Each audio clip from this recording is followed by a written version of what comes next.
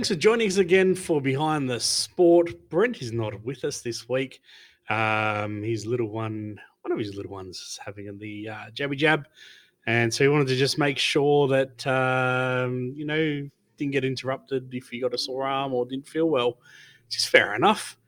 Been out all weekend. Rise Racing here in Western Australia put on a fantastic show over the weekend.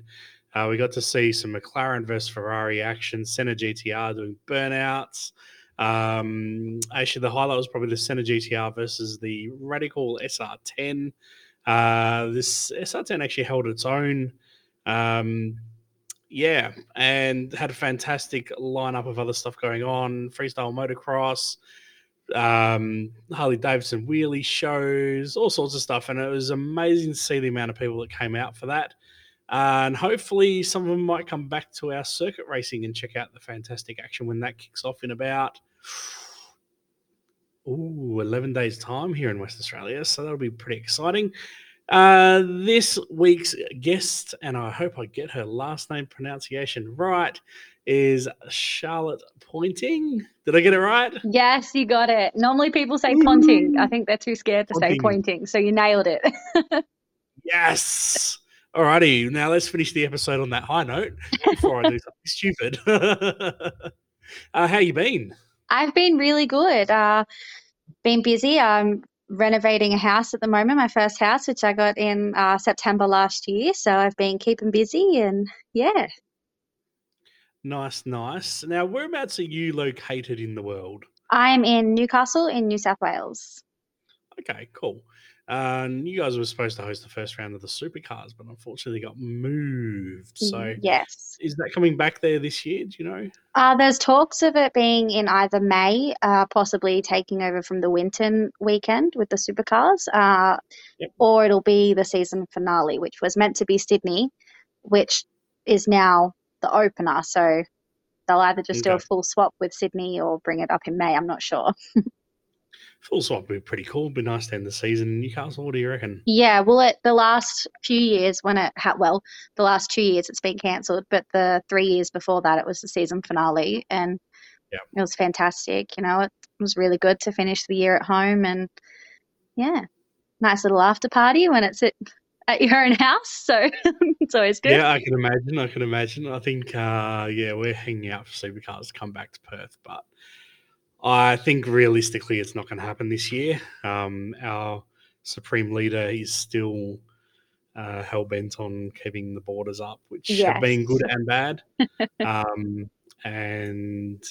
It's just funny timing, you know, as soon as he has to travel, all of a sudden our quarantine rules dropped. So, so now that he's leaving the state, maybe he's probably going to drop the border so he doesn't have to quarantine at all, but we'll see what happens. Hopefully, yeah. AFL players have been getting exemptions. Like, how rubbish is that AFL gets exemptions and motorsport don't? Oh, totally. There were so many times over the last 2 years where, like, I personally am not a footy I'm not a footy fan. I just don't follow it religiously. But the last 2 years has definitely almost turned me off it because of how easily they've gotten by. They've gotten past all the rules and in and out of states. And, you know, our racing's pretty much been cancelled for the last 2 years. And because here in Western Australia, we actually were at one stage going to have to be double vaxxed and masks on to go to Wanneroo Raceway. Yeah. But at Optus Stadium for the football, there was no such thing as masks or social distancing happening or double vax. That's terrible.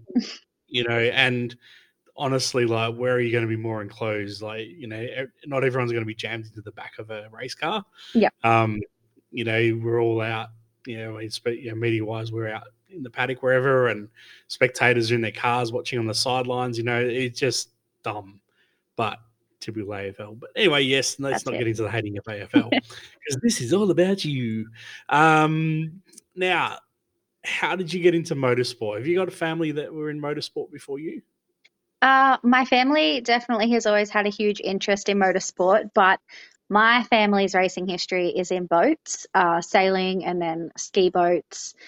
So that my grandfather did that, and then my dad did that as well. And my little brother and I, he's 4 years younger than me. When He was probably about 4 and I was about 8, and we started skiing. Not competitively, but that was always the plan. And Dad was racing. He used to ski and then he hurt his shoulder, so he was driving the boats by then.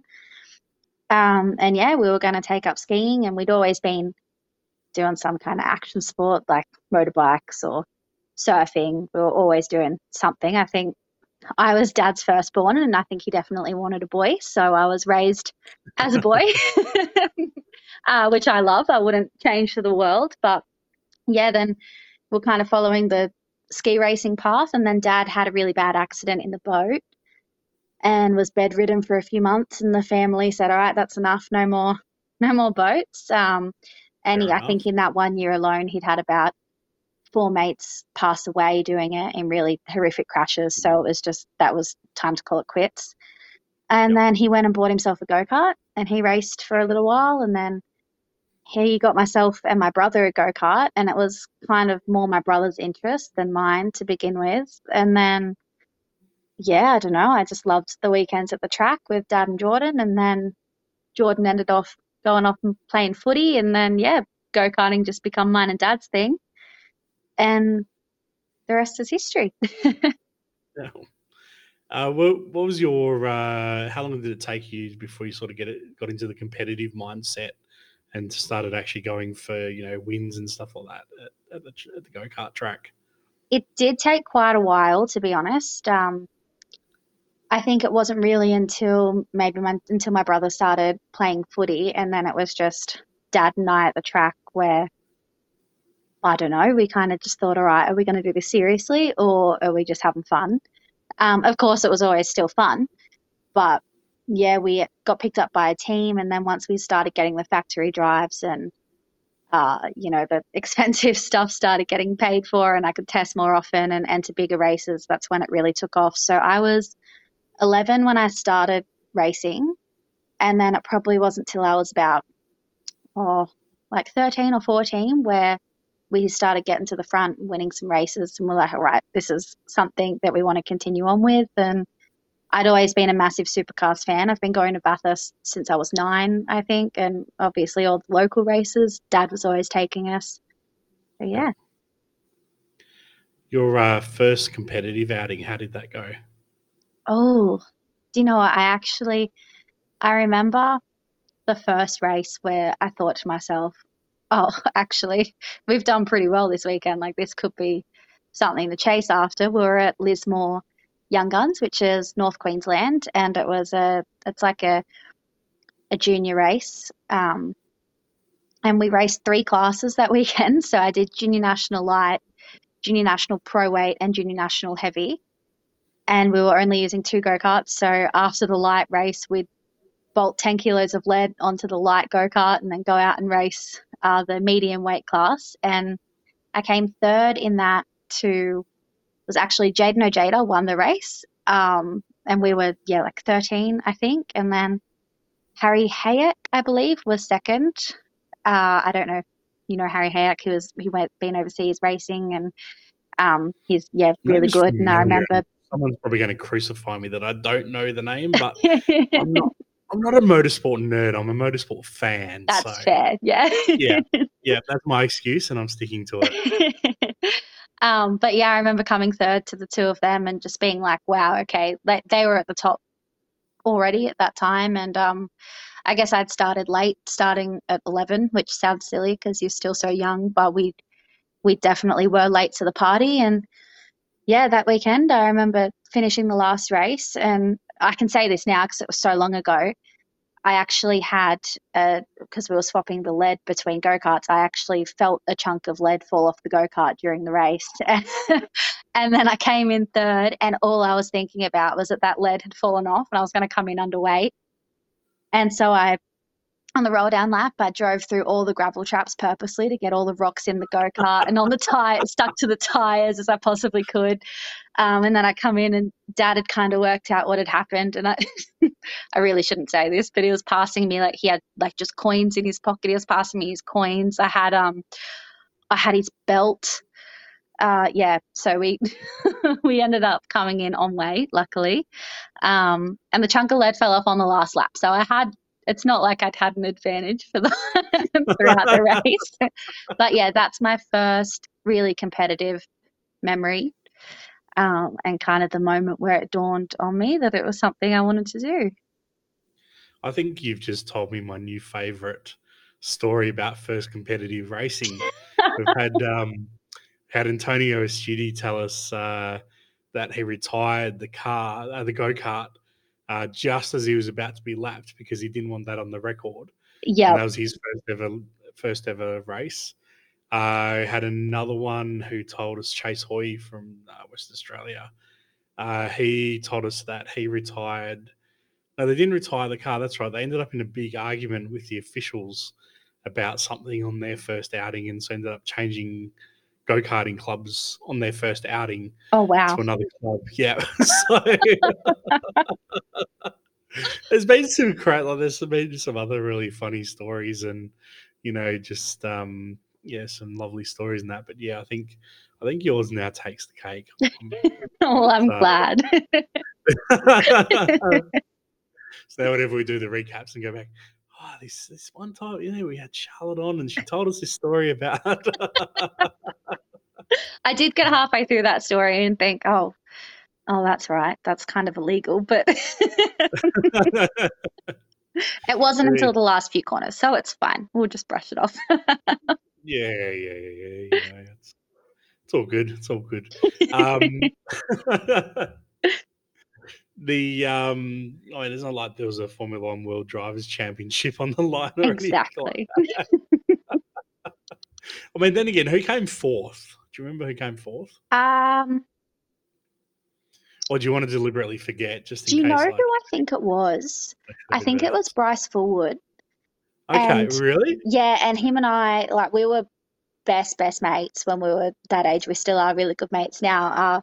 But he had just gone to Birrell. He'd just moved to a different chassis of karts, and it was fully sponsored, fully paid for. And, he had to really represent them and go on about how good they were. And the go-kart that I was in, I had bought off him about a month prior.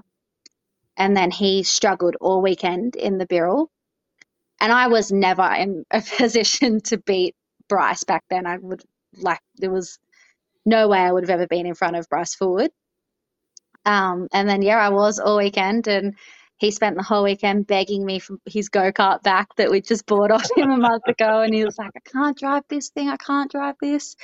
But yeah, I don't know if he was fourth, but he was definitely around about there. And I remember that was another big thing for me, knowing that I'd beat Bryce. That was, a bit of an ego boost, but also he was pretty disadvantaged because he did hate that go-kart that he was in.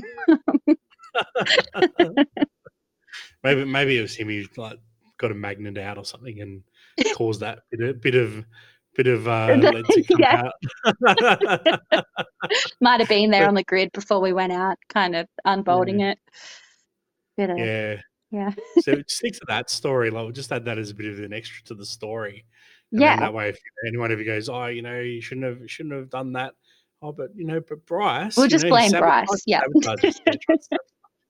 And I'll just hope he never listens to this podcast. I'm going to tag him in it, right?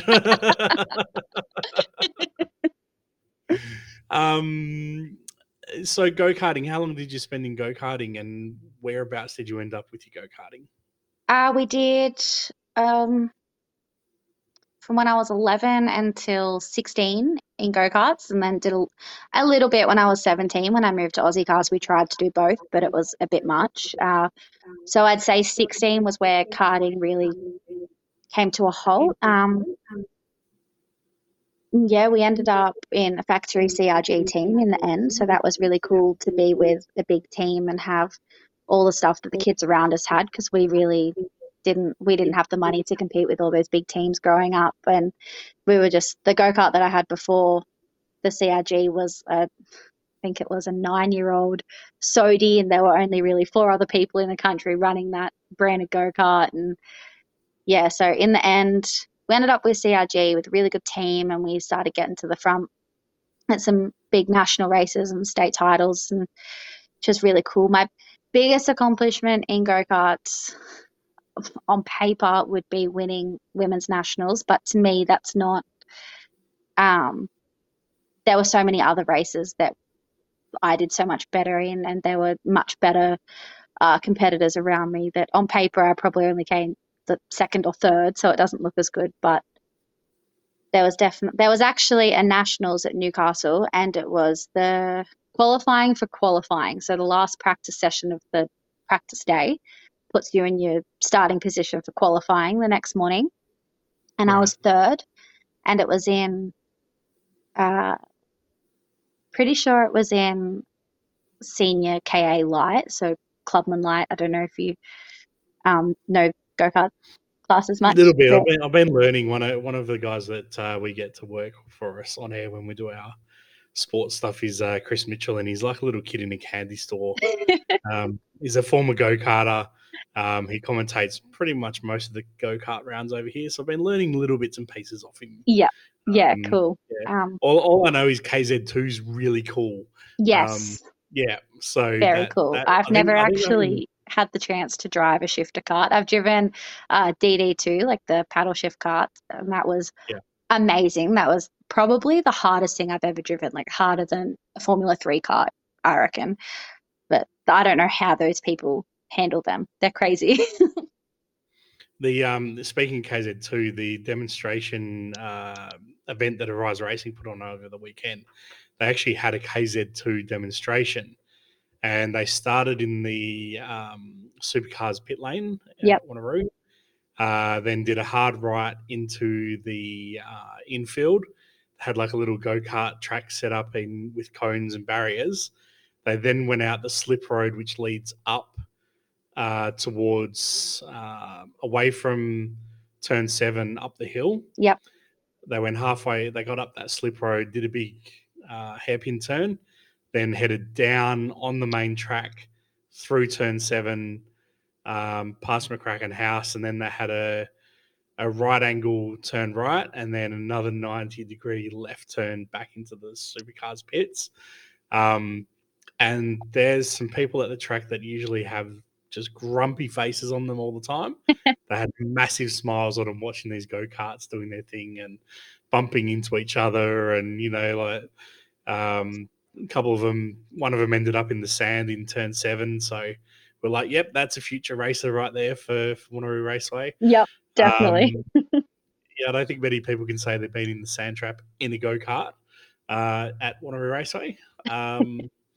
And it was just really funny to watch, like just these little cars, the little carts going around, and like with the shifters and everything, just good fun. But now after go-karting, now you mentioned that you were doing Aussie race cars. So how did you get involved with Aussie race cars? When we were, and for people that don't know, what are Aussie race cars? Now, my first experience with Aussie race cars was when I met you in Sydney in May 21. Yes, yep. Sneaking through the pits, getting those lovely photos of drivers when they're not watching. Yep. And then, of course, there was the Girls on Track stuff, which we'll talk about later. So that was my first introduction to Aussie race cars, and I thought it was super cool and it's also super funny, like the look of the cars. Yeah. But explain what they are for people that don't know what Aussie racing cars are. So Aussie racing cars are they're a custom built chassis. They're very tiny. They're only, I think they're about 1,400 mil wide. So just under 1.5 meters wide. And I don't know how long they are, so it probably wasn't the best way to lead with it. But they're about half the size of a normal car, about half the size of a normal size hatchback you'd see on the road. Custom built chassis, they're all identical, and then there's about 9 different shells that you can put on the car. So I started out in a Camaro, now I'm in a Mustang, but they're just a fiberglass body, and you just put whatever stickers you want on them to make them look like whichever car you want, basically. But no, they're fantastic. The power to weight ratio is amazing because they're only our class weight is 595 kilos. So as you can imagine, that's a very, very light for a racing category. And then they've got a 1,300 Yamaha XJR motorbike engine in them. So we get up to about 240 down Conrod Straight at Bathurst. So they get up and Yeah. go for how small they are. Yeah. Yeah, they were. I saw them at Sydney Motorsport Park and just flying around some of those corners. I was Yep. like, this is so cool. And we're flat out through turn 1 at Sydney. Yeah. And that is absolutely wild. Trying not to lift through there. If you don't get your line perfectly, you can't do it flat out. Even if you're half a foot off the correct racing line, you try to do it flat out, you'll be going backwards through the sand trap. So it's a very big commitment at Sydney. I obviously like to see the TA2s going flat out through turn 1, all side by side, and it's a very different sound, the TA2s to the Aussie racing cars. Yes. Yeah, we sound like a big swarm of bees, Aussie racing cars. Yes. Yeah. So I used to compare the XLs to the swarm of bees, and then I saw Aussie racing cars, and like, okay, so Aussie racing cars can be the bees, and now I need to redefine what XLs are when they're forming like that. So now the seating position is not normal either for a race car. It's centered from what I could see. It's almost centered, so you're a tiny bit more to the left, if anything, because the drive shaft runs down the right hand side of you. So you're just off centered a little bit, but yeah, you're pretty much in the middle. Your gear stick's on the right as well, which is different to a normal race car. But yeah, they look pretty cramped. People always say, like, how do you get in and out of there? But there's some big guys that race that class. Like, once you're in there, they're really spacey. I was like looking at, reminded me of the Simpsons, the tall guy in the Simpsons that drives around in his little buggy. Yep. Yeah, Nelson keeps pointing, going ha ha ha ha, and then he like unfolds himself, and he's just So that some of the guys racing in that category definitely reminded me of that. Definitely, I remember my first ever race in Aussie racing cars was at Phillip Island, and I think from memory it was Mark Griffith. His car caught. So Mark Griffith runs the Hog's Breath cars in GT. And his car his Aussie racing car caught on fire during the race, and he jumped out as quick as he could. And it was like, when you watch it back on the replay, it just looks so silly. It's like this giant getting out of this tiny little car, and it's like, how did you fit in there? Because he's a really tall man. And yeah, I remember that was the first race that my family, like extended family, had watched on TV and stuff. And they're like, oh my God, is that man really big, or is the car so small?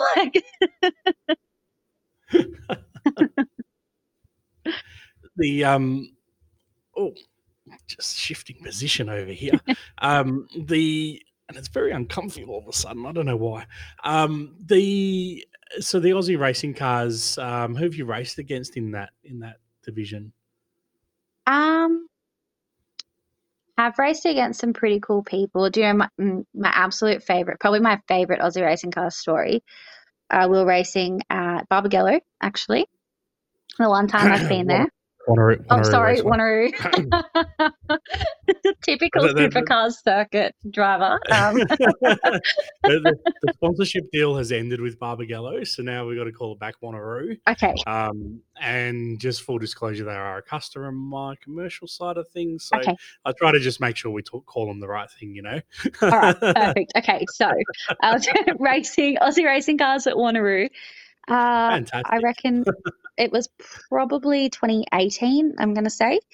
And the Stadium Super Trucks were racing that year as well.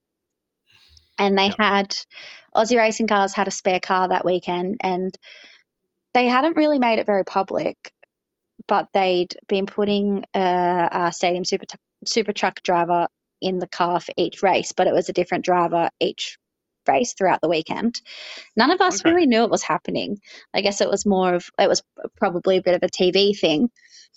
And then it was race 3. I was in about 9th, and then all of a sudden this red car that I'd never seen before, I'd been racing there all weekend and I'd never seen this red car, it just comes up, massive slide job, and just whacks me so hard. And I was like, who is this? I'm on the radio to Dad. I'm like, Dad, who the hell is in this red car that's just come out of nowhere? And Dad's like, look, I wasn't going to say anything, but it's Robbie Gordon. So just hit him back and race Yep. as hard with him as you can. And I was like, what? Like, I was so shocked. I had no idea that he was in the race.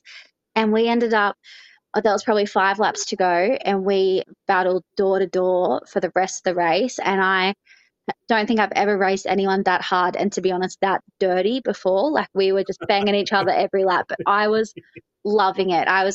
Had the biggest smile on my face the whole time, and Dad was kind of in my ear being like, if he rubs you, rub him back. Like, that's how they race. Yeah. You just got to give it back to him. Robert So is I'm like, racing. okay, all right. And it was so much fun, and definitely the biggest name I've ever raced against. And then I came in from the race and Dad was geeing me up. He's like, you got to go talk to him, and I was all nervous and I was like, nah, I can't do it. And my mum has a massive crush on Robbie Gordon. So she was like, all right, no, I'll take you over. Let's go. So we walked down towards the Stadium Super Truck pits, and there's just a swarm of people around him because, like, once you're in NASCAR, you're a star. You're not just a race car driver anymore. You're a famous person. And he had a crowd around him all weekend. And yeah, we walk over and there's just people surrounding him, and I'm trying to chicken out. And I'm like, nah, Mum, like, we'll come back later. And then he yells out across the crowd and he's like, oh, wait, Charlotte, come over here. And I was like, oh, well, this is weird. And then, yeah, we go and have a chat to him, and he was like, that was so cool. I was like, oh, this guy's really giving it back to me.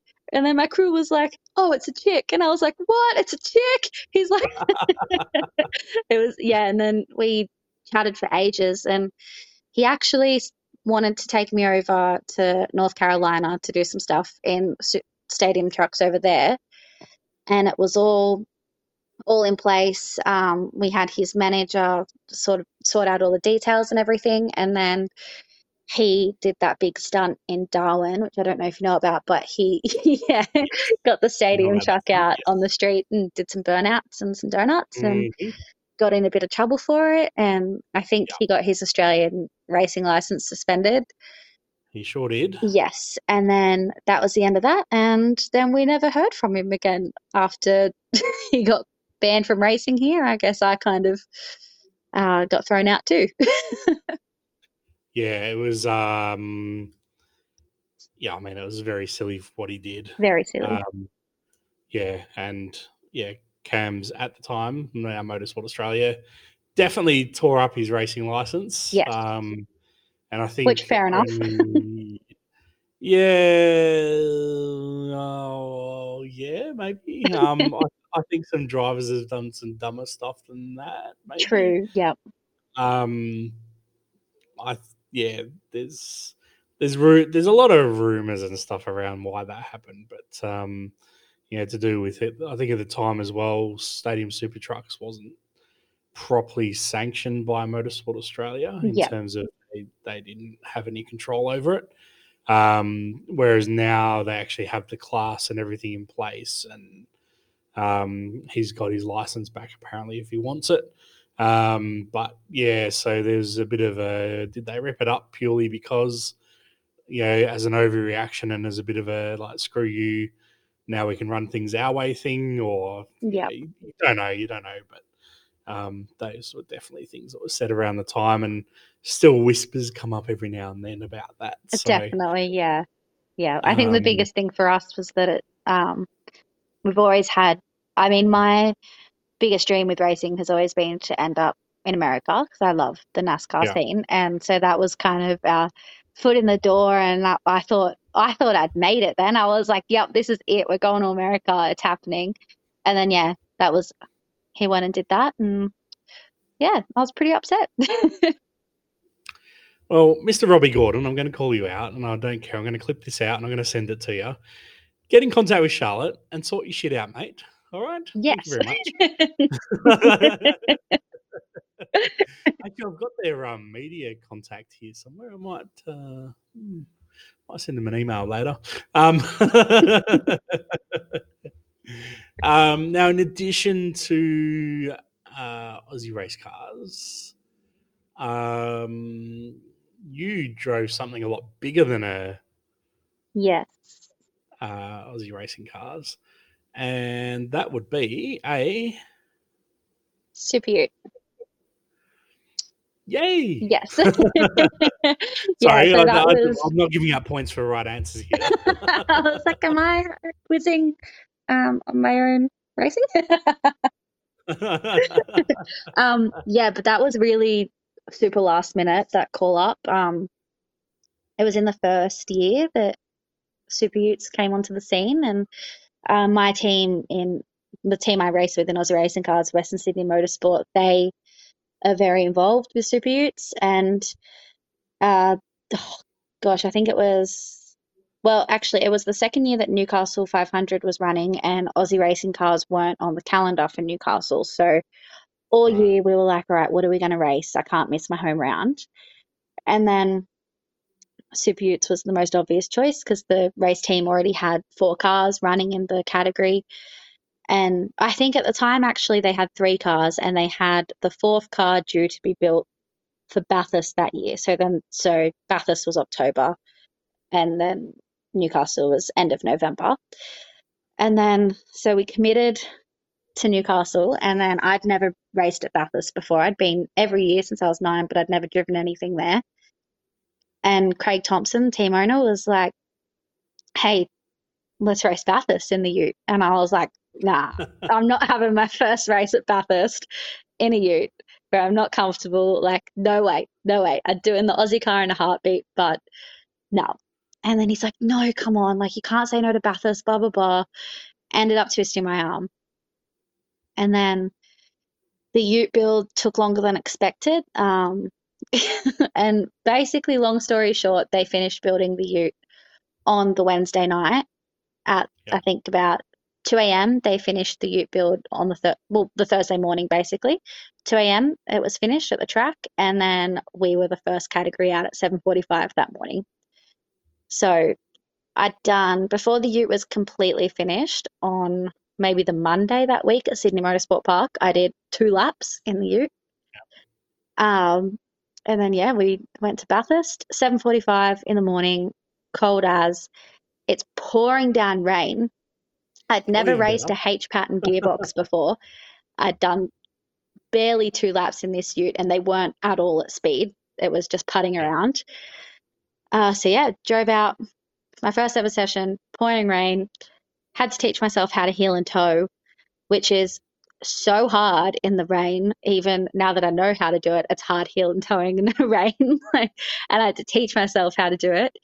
But yeah, it was a crazy weekend, a massive eye opener. I don't think I'll ever be scared in a race car again because I don't think anything will ever top how I felt in in that first practice session. But yeah, we ended up having a really good weekend. And then in the last race of the weekend, I'd finally uh, thought I'd taught myself how to heel and toe, and I got a bit cocky and had a massive compression lock over the top and put it in the wall in the S's on the last lap of the last race of the weekend. Ouch. Yep. Ouch. I went up to, the only time I've ever been to Bathurst, or it was for the Australian Hill Climb Champions. Yep. Championship, and I got driven up the opposite way through Forest Elbow and the Dipper, the S's, and up the Skyline. And from that angle, it looks really tight. Yep. And most of the supercars drivers we've had on are just basically like, yeah, you've just got to commit and like over the Skyline, McPhillammy me part through Skyline and everything, just commit and don't commit and don't lift, I think was what some of the words they've said. Yes. Until you sort of get down to the Dipper and the S and that. How was it going in that beast for the first time through that? Through the S's, the Dipper down through Forest Elbow and then onto Conrod Straight. It was so crazy. Do you know what the biggest thing I remember is that coming down into the Dipper, I'd done it in a road car before, just driving around at 60 or whatever the speed limit is. Not me driving, but being in the passenger seat, But the first time I went across there at speed, the first time coming into the dipper, I remember, when you go down a hill, a really steep hill in a car and you can't, like, you lose your stomach, you get that dropping Yep. feeling in your stomach. I remember that happening and just being like, oh my gosh, like this is so, in a race car at speed, this is so much steeper than you think. And yeah, like tight, like everyone says. And then I'd never raced anything other than the Aussie racing car. I'd never actually even driven another race car. So the ute is more than twice the size of those things. And I lost my passenger mirror on, I think, the third corner of the outlap because I'm not used to having a whole other half of a car to the left of me. But yeah, it was indescribable. I remember that weekend being asked a few times by people, like, describe it. And I was like, I can't. I thought I was ready. I did so many simulator laps and I was like, yep, I know the track. But you get out there and the undulation, it feels like a completely different track to, like, you could do millions of laps on a simulator and just never be prepared for Bathurst until you're there. Yeah, it's I was surprised by how narrow it was compared to what it looks like on TV. Yeah.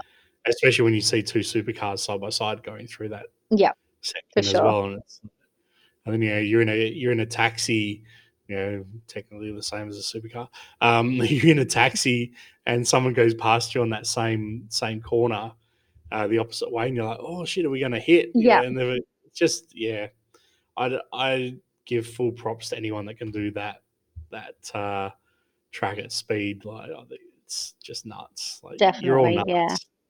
You're all nuts. I think, honestly, it was a blessing in disguise having my first race there in the ute because I've raced there the last 2 years in the Aussie racing car. And I have to say, I definitely went in with like just an abundance of confidence across the top being in the Aussie car because it feels so wide to what I was compared to in the ute. The track seems massive in the Aussie car, like across the top. It's like, oh, I've got so much space because I was used to the ute up there. So it definitely made it a lot easier to commit across the top in the Aussie car. And those things, they just handle so good as well. So you can push them a lot harder than you think you can. Oh, I think we might have lost Charlotte.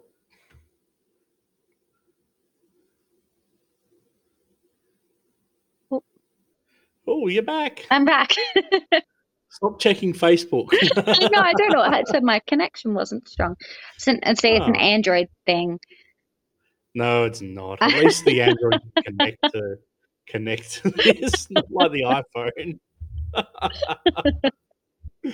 Oh dear. So how many races did you end up doing in the Aussie in the Utes? Aussie Utes. I'm now getting everything confused. In the Super Utes. In the Super Ute, I did Bathurst and Newcastle that year, and then the following year, so that was in a Hilux. I did those 2 races, and then the following year, I did Queensland Raceway in a Triton. So I've just done the 3.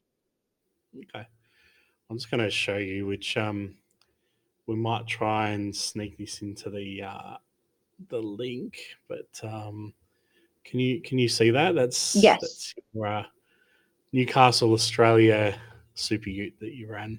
That was very cool. Newcastle is very Novocastrian proud. So if you live in Newcastle, you're a Novocastrian. Right. And yeah, they're very, very proud of just anyone that's doing cool stuff from Newcastle. And Nuatali Nelms, the Lord Mayor, is just a massive rev head and awesome. Was a very, very big part in Newcastle getting the supercars. And yeah, she has just been super, super supportive from day one. I actually used to make her coffee in one of my first jobs in a cafe when I was about 15. And then she ended up helping me out with a partnership. I wasn't allowed to be a sponsorship. That's just a partnership. But yeah, that was really cool to have Newcastle on the car. And that was on the car for Newcastle as well. They were on the car the first year at Newcastle on the Aussie racing car. That was how it started. And then, yeah, they've supported me ever since. Nice. Now, rumor has it, something W Series.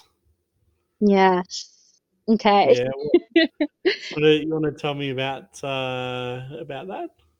So W Series is, I'm going to be brutally honest because it's not Yep. something that I will ever look towards again. And so I don't have to be careful about what I'm saying about it. But it was something that I was never interested in. I don't agree that there needs to be a women's only category. And most girls you speak to will agree. But a lot of them are kind of in those categories or in those things where it's women only and they have to shut up about it basically. But Yeah. it's not like it's footy or running or boxing or something. You don't have to be. You're not disadvantaged being a woman in a racing car basically. So we don't need to be separated or in our own category, in my opinion. So when everything started with W Series, we had no interest in it at all. I was never going to apply. I didn't even read up on it. And then after applications closed about a week later, they actually contacted me and were like, hey, we want you to come over and try out in Austria, blah, blah, blah. There's a $500,000 prize pool. And then I was like, oh, well, I'm not going to say Ah, no to a free trip to Austria and prize money. yeah, why not? So yeah. So yeah, we And did it. where's your morals on this? You know, like selling yourself for $500,000 on a trip to Austria. How dare you? Exactly. But no, yeah. So we uh, went over to Austria, and then there were 51 girls or 52 girls, I think, from around the world that got picked to go over. And I was just happy to be going. I didn't expect to even be in the top half. I really thought that I kind of thought that I wasn't ready to be doing. I didn't think I'd be good enough. I'd never been in an open wheeler before. I did not have the experience that most of these girls had, especially because 80% of them were from Europe, and obviously the Yeah, racing scene's just huge in Europe. it's insane. Yes. um, but yeah, I ended up really surprising myself, doing a lot better than I expected to. We did a lot before I went over, a lot, the amount of driver training I did before I went over there, and just the weird stuff I did. Like I was doing motorcanas in my Toyota Starlet. I was doing laps in a DD2 kart. I was uh, drifting as often as I could, doing some skid pan stuff. I did a day in a Formula 3. Like the amount of, they didn't tell us what we were going to be doing over there, but the amount of things that Dad and I were just trying to throw myself into to be prepared was crazy. Um, Yeah. and yeah, I did quite well over there. And on the final day, we had like a race of champions style race. So like we go out and you're on the same track, but you swap tracks halfway through. You're just against one person, and it's process of elimination. So whoever wins each race goes through. Whoever loses is kicked out, basically. And in that, out of the 51 or 52 girls, I ended up equal fifth. Yeah. Um, and that was the only sort of race scenario thing that we did all weekend. Everything else was really like silly little exercises that I don't think went towards anything. We were in Porsches and Ford Fiestas all weekend, which it was for a Formula 3 series, and it was Yeah. all in the snow. It was January in Austria, and there was actually like a snowstorm on the final day of the racing, and I just didn't feel like anything correlated. But yeah, ended up equal fifth on the last day. Thought I'd made it for sure. And then they sat us down and were like, all right, we're going to let you know who's going through further. And yeah, I didn't make it. And there was a girl who was, I think, probably ended up about roughly 45th out of that race scenario thing. She got through straight away. Like there were just so many politics involved that kept coming out. Mm. And there's people who sorry, my dog's just barking at the door and it's distracting me. But there were a few women who were really publicly against it, like big profile women as well, like Pippa Mann, who's Yeah. raced IndyCar. Uh, yeah, there were some big names who were very against it from day dot, who then were very quick to reach out after I probably shouldn't have, but as soon as I was on my way to the airport, I posted my wrap up of the weekend, full of adrenaline and anger, and I've kind of always been told not to do that. I've been told to wait, let everything simmer. But in that moment, I was just like, nah, this is what happened. This is how it is. And I'm going to be honest, because I was nervous about it to begin with, and it ended up being exactly what I expected. Then, yeah, so many people reached out being like, look, this is exactly what we expected as well, blah, blah, blah. So I have zero respect for W Series, pretty much. And a lot of the girls you'll speak to are in, like Chelsea Angelo, she was there with me and she did incredibly well as well. Like, she did awesome. And she had a lot of Formula 3 experience, and she also didn't get through, and really with just zero explanation, like nothing at all. But yeah. That's a shame. But yeah, I mean, I followed a little bit of the women's series, and I remember when they were doing all the marketing around it, and I was like, okay, you know, this is interesting. You know, from the initial perspective, what I had was that it was supposed to be to, I guess, put women talent in front of the Formula One teams, which was how it was all originally spruiked. Yeah. But then after, as I said, like seeing how they were running it, I was like, actually, no, this is not what it is. No. This seems like it's a checking the box thing rather than actually putting that talent in front of people who need to see it. Definitely. Because F1 is very money driven. There's drivers that pay. I mean, they're still obviously good enough to be there, but there's drivers that should have seats that don't have seats because they don't have money. And yeah, exactly. There's been some like the girls that are at the front of that category. Don't get me wrong. Like Jamie Chadwick, she is incredible, and she deserves to be there. She deserves to get an F1 seat ultimately, eventually, hopefully. And all the girls that were there did deserve. They were all. I mean, you had to be good to get picked to go in the beginning, I guess. So they all deserve a seat. But it's nothing against the girls that are there. It's just the way the category was organised and ran. Not the participants. Yeah. And the biggest thing, actually, when we were at the tryouts, so we were there for 3 days, and they had a camera crew for everything, and we got split into groups.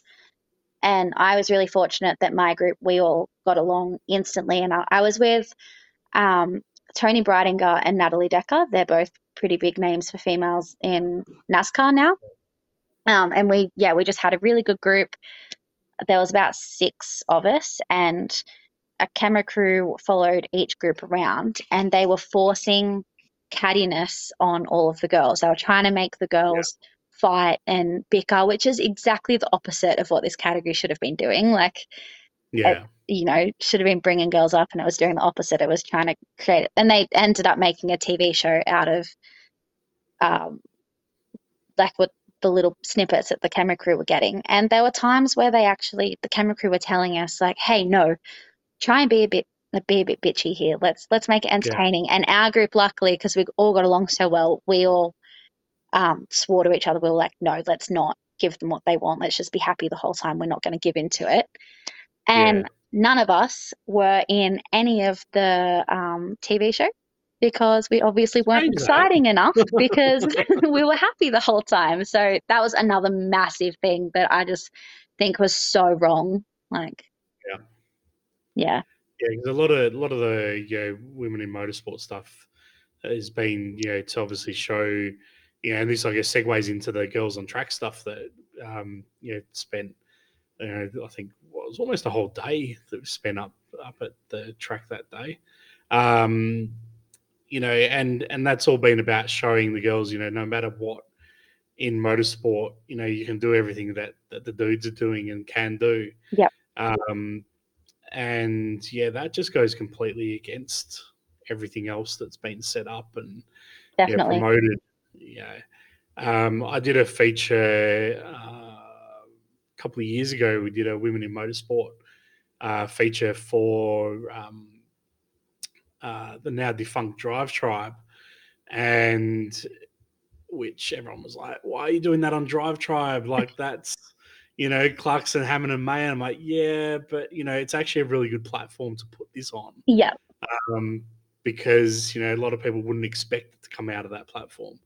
And I interviewed 16 women. Oh, wow. Aged from 11 to 60 something. Yep.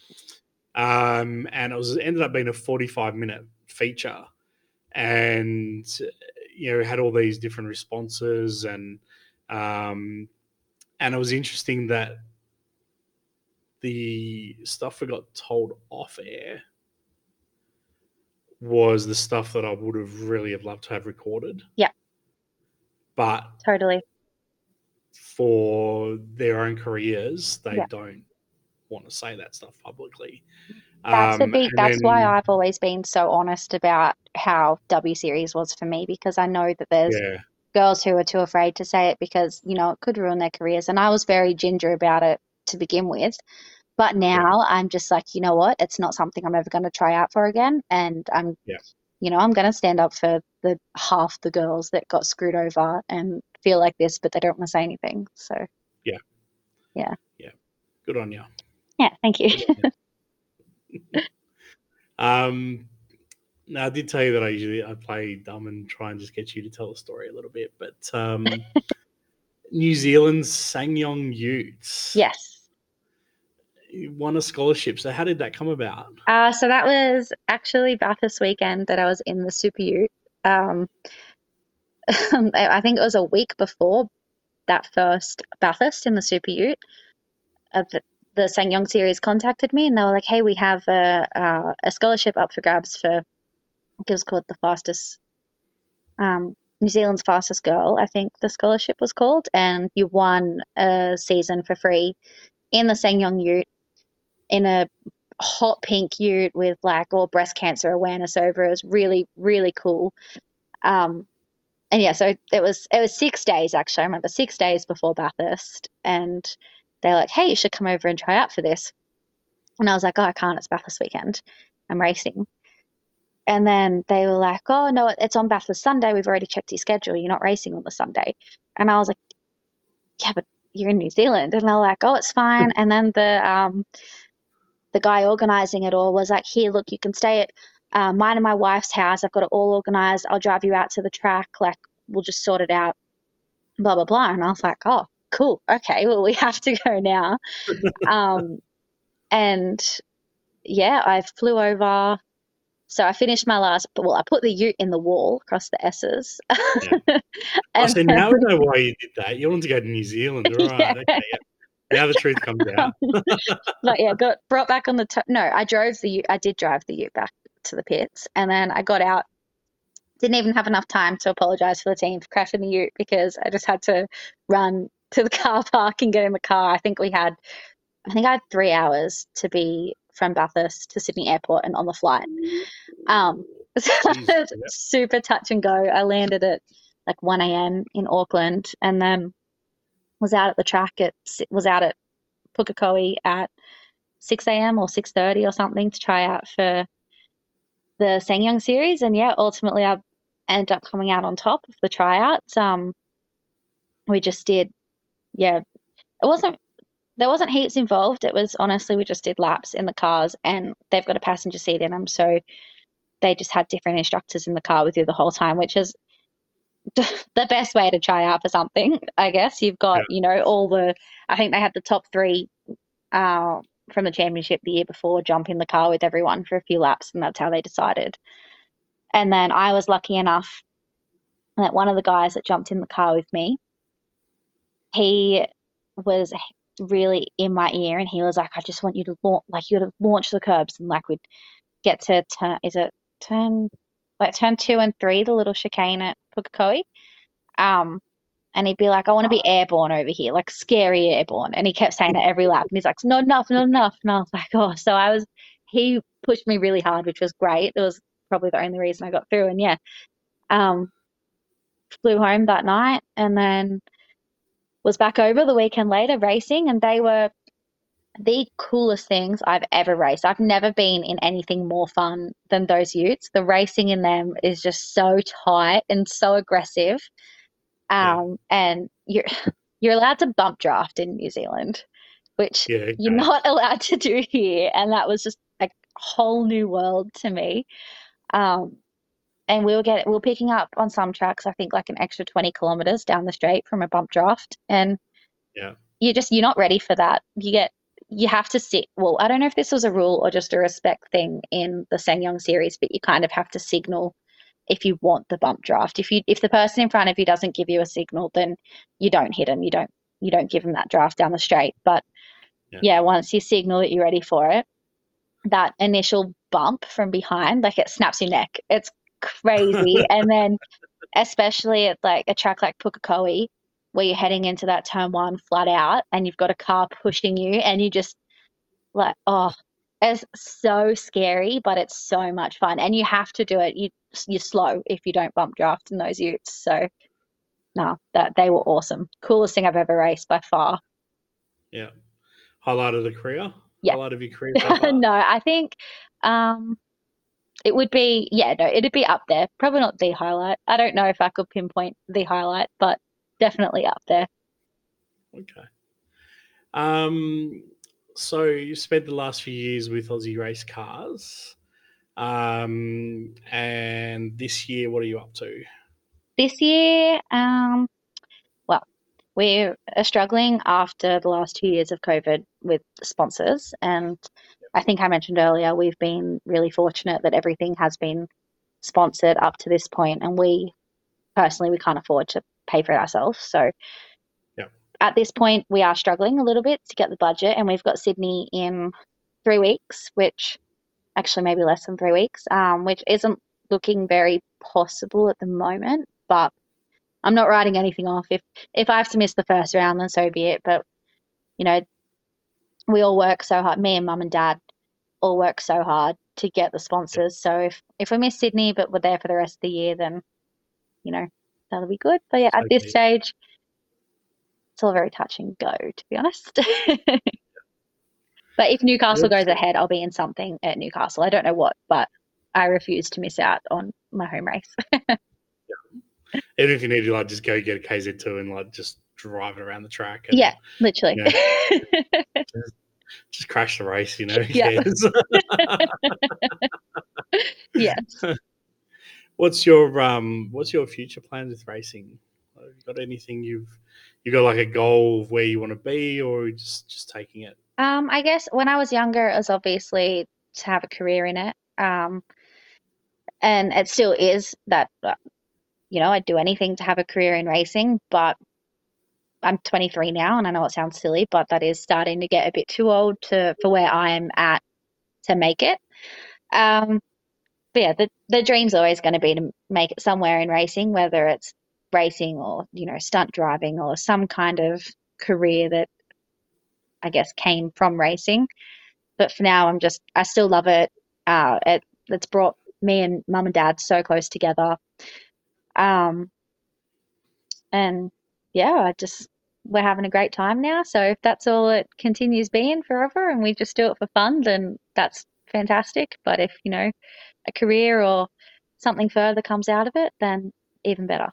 I think if you want to get into stunt car driving, you could probably speak to Olga Miller. She's a bit of a badass with Yes, her yeah. stunts in and out of the car. I've seen some of her out of car stuff and Yep. some movies I've watched that I didn't realize it was her until after I met her at the FIA Girls on Track event, and then sort of looked her up afterwards. I was like, oh, that was Olga in that Yeah. movie. She's crazy. She's so cool. Like, I've worked with her with Driving Solutions for a few years now, and she's just the stuff she can do on a skid pan, like, oh, it's so precise. You just watch her like, how are you doing that? She's amazing. Yes. All right, so they've got a couple of picky brain questions. Okay.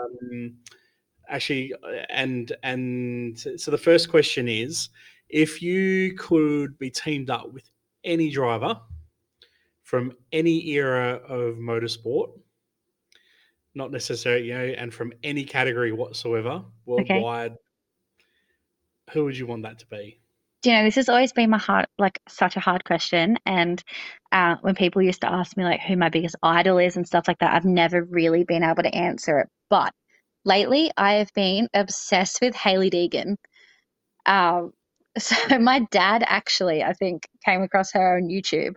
Dad loves his YouTube. He just sits there and he watches, people doing all these crazy things. And yeah, he stumbled across her, and obviously Brian Deegan is, you know, crazy, and he's Yeah. someone that's really cool as well. But yeah, I've just been obsessed with her YouTube and her career lately, and I think she's incredible, and she just has no fear at all.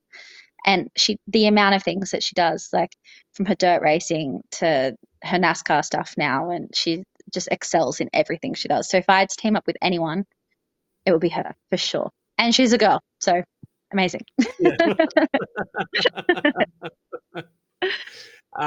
Now, Brent, if he was here, he would be asking this question, and that is, do you have any superstitions or rituals that you do before you go out to race? Since I've started racing go-karts, Dad and I have always done a little fist bump right before the race starts, and he says, "Have a good one, Dal." Says it exactly like that every time. Have a good one, Dal, as he fist bumps me. And if that doesn't happen, I'm in my head the whole race. I'm like, oh shit. Oh, I don't know if I can swear on this, sorry.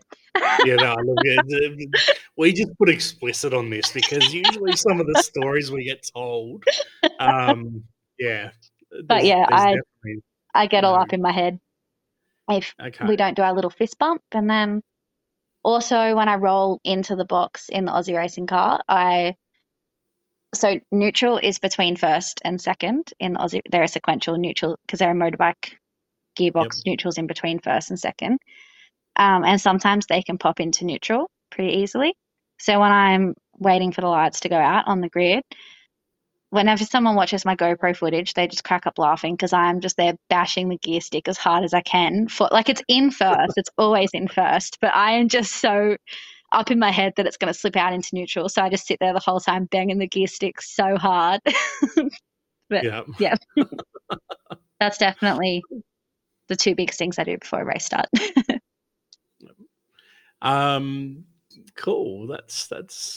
We might have to try and get some of that footage off you sometime, and Yeah, I'll try and find some. chuck it up on the website for people to have a bit of a look, so they can go, oh, that's what you're talking about. So, now last question. Obviously, Mum and Dad are a huge thank you. Yes. For your love and involvement, and obviously to be still racing and that. Who else would you have on that list of the biggest thank yous? If you're standing at an event and had to give thanks to, you had a minute to give thanks to people, who would be on that list? Oh, that is so hard. There are so many people. The two main people that come to mind for me is so Darren Chamberlain. He is big name in Aussie racing cars. He won the championship a few years ago. He was the one that got me my start in Aussie racing cars. We met him through his son Josh Anderson, who now runs up the front in Aussie racing cars. When he started racing go-karts, we were helping them out a bit, and Chamber turned around to Dad one day and just said, "Oh, to thank you, like I want to put you in the Aussie racing car." And Dad was like, "Nah, put Charlotte in it. Let's go do a test day with Charlotte." And he was like, "Okay, cool." So that's how that all come about. And we ran his car for the first season, and he just was amazing. Gave us all of his intel and everything he could that first year. And there's no way I'd been Aussie cars without him. And then Craig Thompson, the owner of Western City Motorsport, another person. There's no way I'd be racing if it wasn't for him. He's just, gone above and beyond to make sure that I stay on track and that I keep racing. And he's amazing. He's so generous and he's just so helpful. And that whole team, that like Western City Motorsport, are just incredible. They're a great outfit. They're a massive team. They've got, at least 8 cars in Aussie racing cars at a time. And yes, definitely those two people. And then if I God, there's so many. If I was to go back to go-karts, it'd be Wayno, he was my go-kart engineer, and so many. The list is never ending. Yeah. Alrighty, well, we're going to wrap up the episode there. Thank you very much for joining us, especially at such a late time. I mean, it is, you guys are 3 hours ahead of us over here in the West, and we do appreciate That's okay. you guys actually Thank you for doing having these me. discussions at these time. Good luck with everything. Hope to catch you somewhere soon if we ever get, if we get allowed out or you guys get allowed in. I don't know which one's going to happen first. I know at the that May event, I bumped into Nick. I've told this story a couple of times. I bumped into Nick Percat, and the first thing he says, instead of like, hi, how you doing, or anything like that, his response to my, hey, Nick, how you doing, was, oh, did they actually let you people out of that state? Yep. So I'm like, yeah, good to see you too, Nick. Yeah. It's a bit like that, isn't it? Next time I get asked to do a photo shoot with you, I'll just make sure you look horrible. Yeah. But look, we'll obviously, for those listening, however you've found us, if it's on Spotify, Apple Podcasts, whatever, go to behindthesport.net, find this episode. We'll chuck in links to her social media where you can see her doing the renovations on our house. And of course, the car stuff, of course. And that wraps it up for, I think this is going to be episode 9 of series 2. So this is our 39th episode, 11 more to go till the 50. Thanks again, Charlotte. And thank you everyone for joining us. Thank you for having me. Shane here from Behind the Sport. Thanks for listening to our latest episode. If you don't already follow us, head on over to Facebook and Instagram. Find us on there. Give us a follow. Or visit our website, behindthesport.net. Catch up with the latest motorsport news. Find all of our previous episodes. And, of course, you can leave us comments on those as well. You can also find us on your favourite podcast provider, such as Amazon Podcasts, Google Podcasts, Spotify, iHeartRadio, iTunes, and more. Thanks for listening. We'll catch you next time.